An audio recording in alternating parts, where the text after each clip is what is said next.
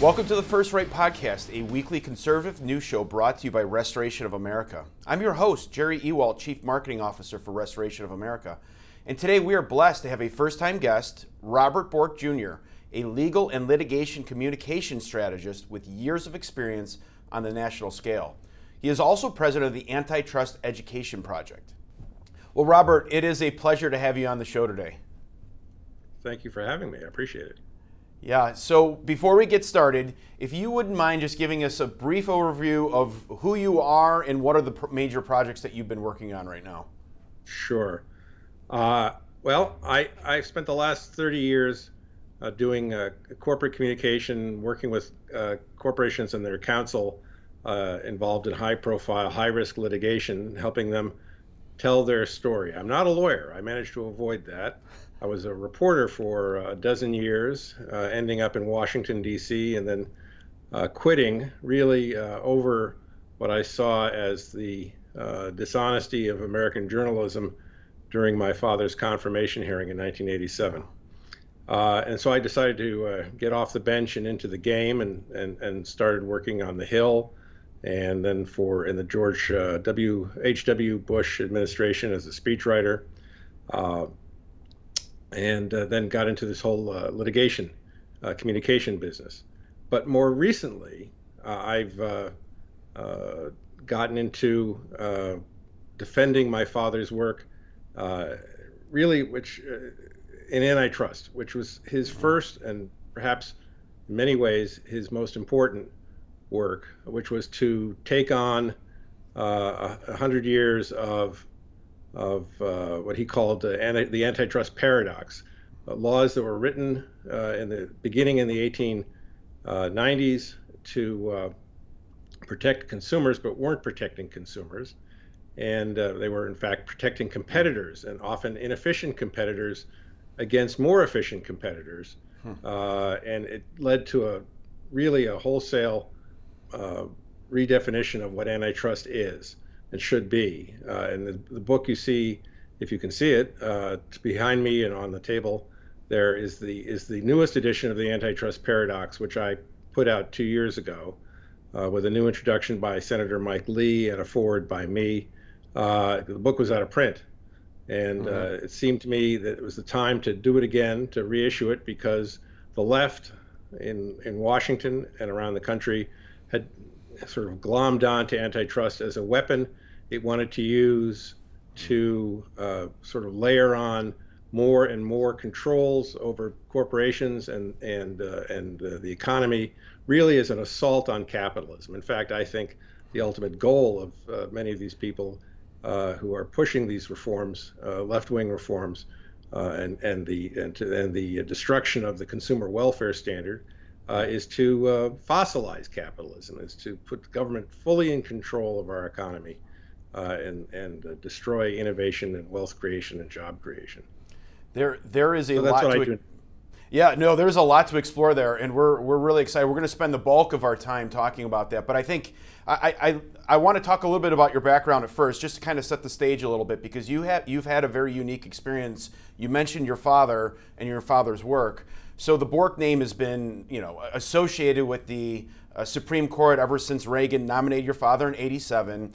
And if you wouldn't mind just reflecting on that experience that you had, because it obviously shaped your life and your career, reflect on that experience and how it relates today to what we're seeing happen to conservative justice. I mean, we all saw what happened to Justin Kavanaugh during his hearing, and then even sitting justices like Alito, people like that are getting attacked, and Thomas are getting attacked all the time. If you wouldn't mind just reflecting on that experience and how it connects to what's happening today.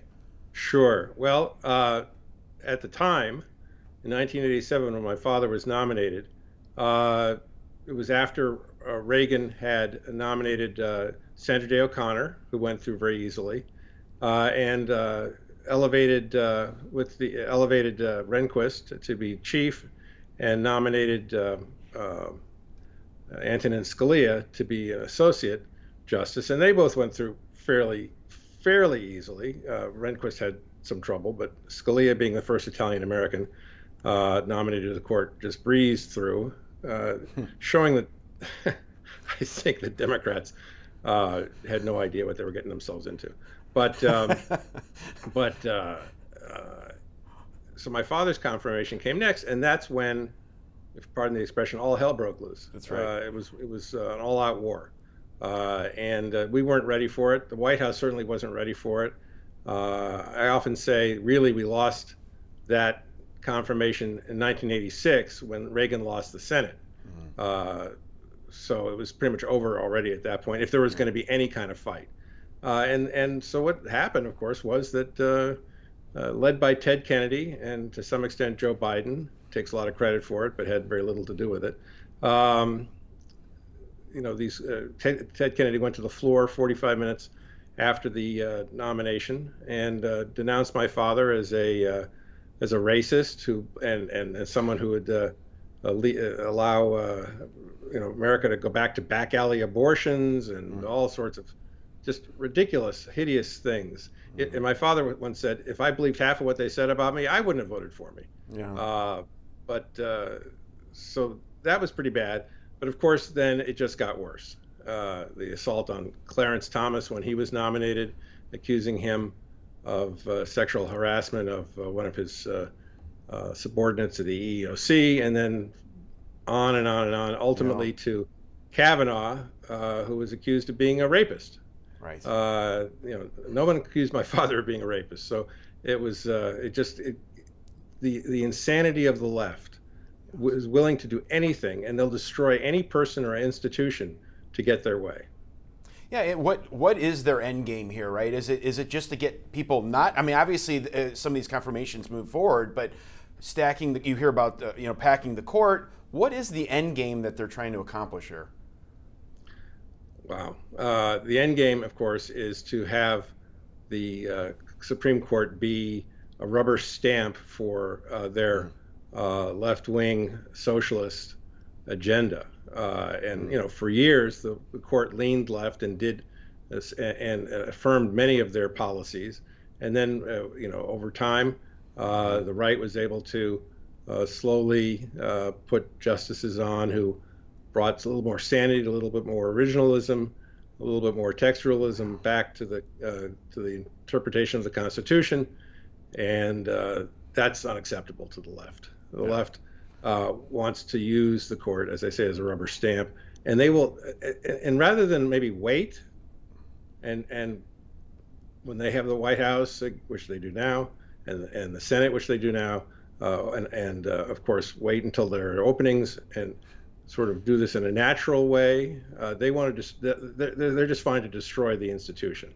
Yeah. And so that's what this assault on Clarence and his alleged ethical problems, and Alito's alleged ethical problems, and Gorsuch's alleged ethical problems, and now even this most ridiculous charge against Amy Coney Barrett, that she sold her house to a conservative.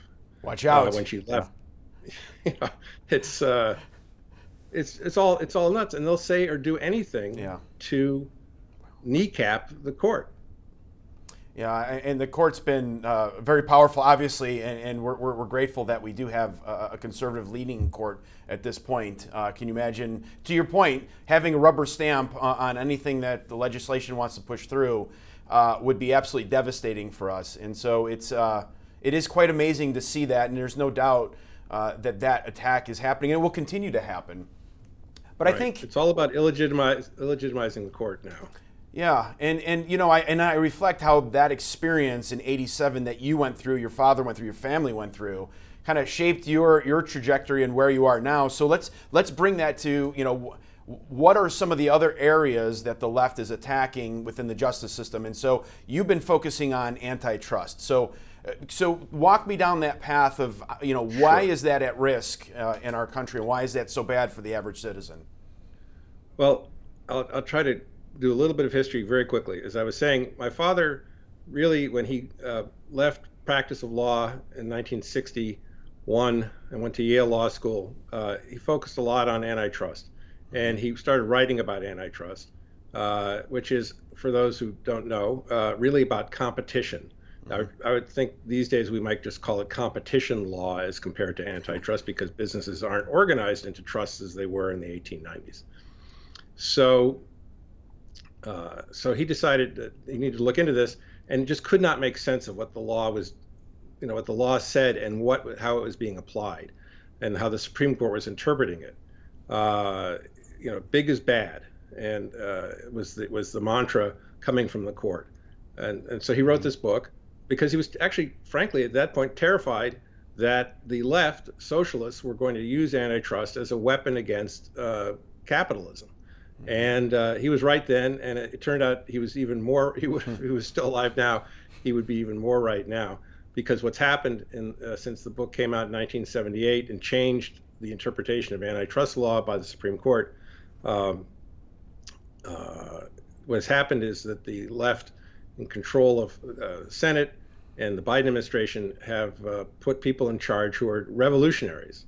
And I say that not in a good way, not like Thomas Jefferson was a revolutionary. I mean, like Lenin was a revolutionary. Right. Marxist revolutionaries. Yeah. Yes, they're Marxists. Yeah. In fact, they've been declared Marxists by a number of people. Yeah. And what they want to do is take the consumer out of the center of antitrust law, which the consumer has been in the center of antitrust law since 1979. And they want to insert things, all sorts of woke theories and policies. So equity would be the center of antitrust law now, and labor would be the center of antitrust law now. Not the consumer. Not the consumer welfare standard is a neutral, small d Democrat approach to antitrust. It makes, if the consumer benefits, then there shouldn't be intervention by the government. But they don't like that. They want to have the government intervene. The left does, and so they want to put. They want to start looking at equity as a measure of, and equity basically means that there is no equity. There is no equitableness in the law. So therefore, they can use antitrust to stop anything. And right now, the FTC and the DOJ are just flailing away at any merger or acquisition, any policy of corporations that would increase their size or their wealth. Even if that means destroying innovation, destroying wealth creation, destroying job creation in the high-tech sector, because they just don't like Google and they just don't like Amazon. And it is just an all-out assault with no real thought or theory behind it, except that big is bad. So it is being weaponized. These antitrust laws are starting to be weaponized towards big tech and big companies. And the reason why I ask that, right, is because we're always complaining about censorship and what big tech has been doing to conservatives. But you're also seeing an attack coming from these laws to break up some of big tech? Yes, absolutely. That's what they want to do. They want to break up Amazon, if not wholly, at least chip off pieces of it, Google and others. And you're absolutely right. There are real legitimate concerns about censorship and other policies that some of these companies have, but they shouldn't be addressed by antitrust law. Antitrust law is about competition, and it's about the consumer. And so if the consumer is benefiting, not just on price, but in other measures as well, then, as they do with Amazon and others of these platforms, even Walmart, is a big tech company now. Then we should leave it alone. With the antitrust laws, should leave it alone. If you want to address issues like censorship, there's Section 230. We could write new laws, do different approaches to it. And I agree with others that that's a real problem that needs to be addressed. So a good point about keeping that separate. There's two separate issues here. So breaking up big tech, for example, how does that help the left? How does breaking up big? Well, their view is that any concentration of power is a bad thing. At least, let's put it this way: their concentration of power in Congress or in the White House, that's a good thing. But the concentration of competitive power, say in the business, different sectors of business and the economy, that's a bad thing. They don't like that. Which is sort of funny in some ways, because the big tech companies, as you know, have been at least privately very supportive of Democrats. So why are they attacking them? Hard to understand, but I think you have two competing visions going on. One is the left's view that big is bad, so we just have to attack it because it's big and wealthy and powerful, even though they are the beneficiaries of some of that wealth and power. But so is the consumer. And I think, my view is that the consumer welfare standard, which was created by the Supreme Court in 1979 following the publication of my father's book, The Antitrust Paradox, that has been so valuable and beneficial to our economy over the last 45 years that it needs to be preserved. It is the one sort of sensible approach to antitrust that has evolved over time to benefit our country, our economy, and our consumers. That it should be left alone, but that's not what they want to do. They want to tear that down as the sort of mantra or the operating system of antitrust, and replace it with all this woke stuff, which is just dangerous. I mean, you're right on with that. It appears that a lot of these leftist policies are designed to destroy our economy and bring it down. I know that sounds like conspiracy theory, but when you look at reality of what's happening, that is what's happening. And then, I'll add, and I want your feedback on, there's another, anti-competitive practice that's taking center stage lately, and that's ESG, right? Environmental, Absolutely. Social, and governance. Talk a little bit about that and how that's disrupting our economy and not really putting the consumer as a focal point of this. Well, it's so funny because of the contrast. Excuse me.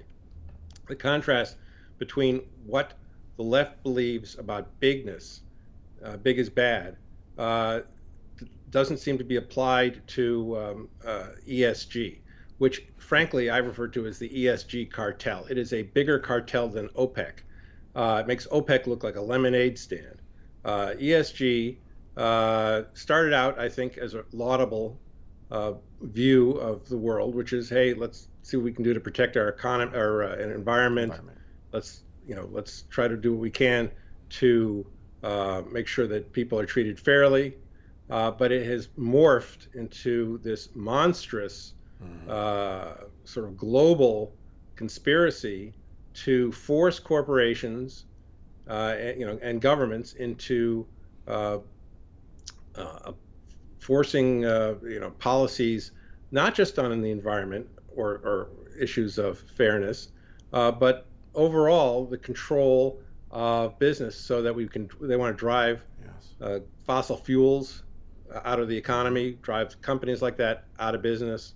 They want to, it starts naturally enough with an approach to a corporation saying, would you sign on to our principles? And once they do that, the principles make sense. Once they do that, the principles start to change. Yes. And then they start grading these companies. When I say they, it starts with these NGOs like Cirrus and Climate Action 100 Plus that sort of issue all these standards.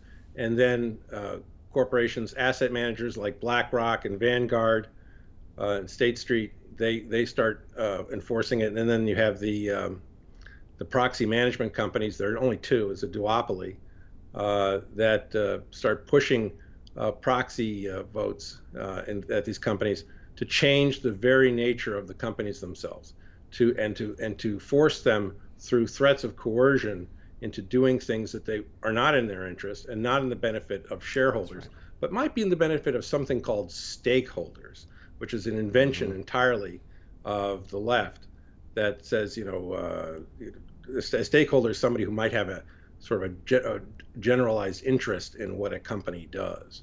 They may not be, but they're not owners necessarily. So it is truly a coercive, collusive program that ultimately is intended to cripple independent management of companies, and it's spread into the government. The SEC now has been pushing rules for ESG and scoring, and it's going to be, I think, an ongoing fight for years to roll this back. And I should just say, if I can, that the only resistance to this is not from the federal government, which ought to be resisting it, but is in fact promulgating it, but from Republican state attorneys general, who have decided that enough is enough, that the pension funds, for example, of the state employees are being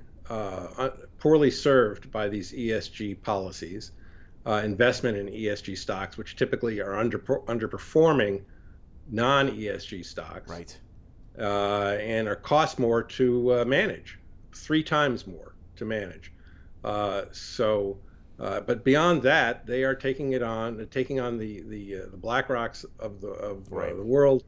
They're taking on the proxy management companies, and the insurance companies, which have been dragooned into this program and refuse to provide insurance coverage to companies that don't have good ESG scores. It's a truly a revolutionary, a communist revolutionary approach to global economic government, and it's frightening to watch. You've said a lot. I'm spending all my time now. I spend a lot of time defending big companies from antitrust attacks by the federal government. Now I'm saying, hey, if you really want to apply antitrust law, apply it to these ESG outfits. To these companies that are colluding, these organizations that are colluding with each other. Yes. Because they are truly in violation of Section 1 of the Sherman Act. They are truly in violation of consumer protection laws, and they ought to be stopped, and they ought to be prosecuted. And that's what those Republican attorneys general have started to do. They've started investigations. They've testified before Congress. They've written letters to the leaders of these companies and not NGOs saying, we want to see your documents. We want to see your emails. We want to see how you have, in fact, used your power, your $70 trillion under management, to coerce companies to do things which are not to the benefit of consumers. No, it's great to see this starting to be exposed, right? Because you can go down many paths, and you talk about a stakeholder. Who's the stakeholder, and what are they pushing for? Well, someone's making a lot of money off these policies that, as you said, are not efficient and not consumer first oriented, right? Just look at something like what happened with Bud Light. I mean, that's the biggest example right now. Why would they make such a business decision like that really goes against their core constituent and people that buy the product? It has to do with ESG and the investments that they get from people like BlackRock, investment organizations like BlackRock, and how powerful that are. So it almost supersedes what good business practices would be and who their audience is by going down the ESG route. And it's completely disruptive, but that power that an organization like BlackRock has is so big that they're afraid to go against it. And I would just say this: I wouldn't pick on BlackRock exclusively. They're a big target because they are a huge company, and they have a very vocal chairman. Yeah. But there's a lot going on that you don't hear about. I've talked to a number of general counsels of corporations who sign, their companies and their boards have signed on to these principles. And the next thing you know, the principles are changing, the rules are changing. They're getting scored for different things that they do. Mm-hmm. They get scored negatively if they give money to conservative organizations or to Republican candidates. They get negative scores for doing that. So this is affecting their free speech, their First Amendment rights as a corporation. And then, so what happens is these companies cause shareholder proxy votes to happen at the annual meeting to punish the company, to change directors. You don't hear about this. In fact, there was a poll done in January that showed that about 20% of Americans even knew what ESG was, or had ever heard of it. And then we did a poll at the Antitrust Education Project back in April, showed that number was up to about 44%. At that point, it's moving in the right direction. People are becoming aware, and people are becoming more aware that their retirement savings are affected by this. That's right. And they're very concerned about it, more and more. And I think that's going to be the wedge that ultimately, allows these regulators, the state AGs, Republican state AGs, to push ahead and ultimately bring cases. Maybe this year. I would like to see some antitrust prosecutions this year. Yeah, it's really encouraging to hear that people are waking up to this. The needle's moving in the right direction. We got a long way to go, but it's encouraging to see progress being made. And so the question that I have for you, Robert, is, you're doing so much great work here. How do we educate the public? Where could the public go to learn more about this? And then what can they do about this so that they actually can make a difference themselves? Well, first of all, we're writing about it. And if you go to antitrusteducationproject.org, you can see what we've written, what op-eds I've published. And we also highlight the work of others. There's also another great organization called Consumers Research, which is at the forefront of this. I would urge people to go to Consumers Research. I can't tell you what the URL is off the top of my head, but it's probably consumersresearch.org. We'll put it in the description. Yeah. Okay, very good. But all you got to do is write ESG into your Google, right into Google, and you'll see there's lots of stuff being written about it now. Particularly if you write Republican Republican AG and ESG, you'll see what they're doing.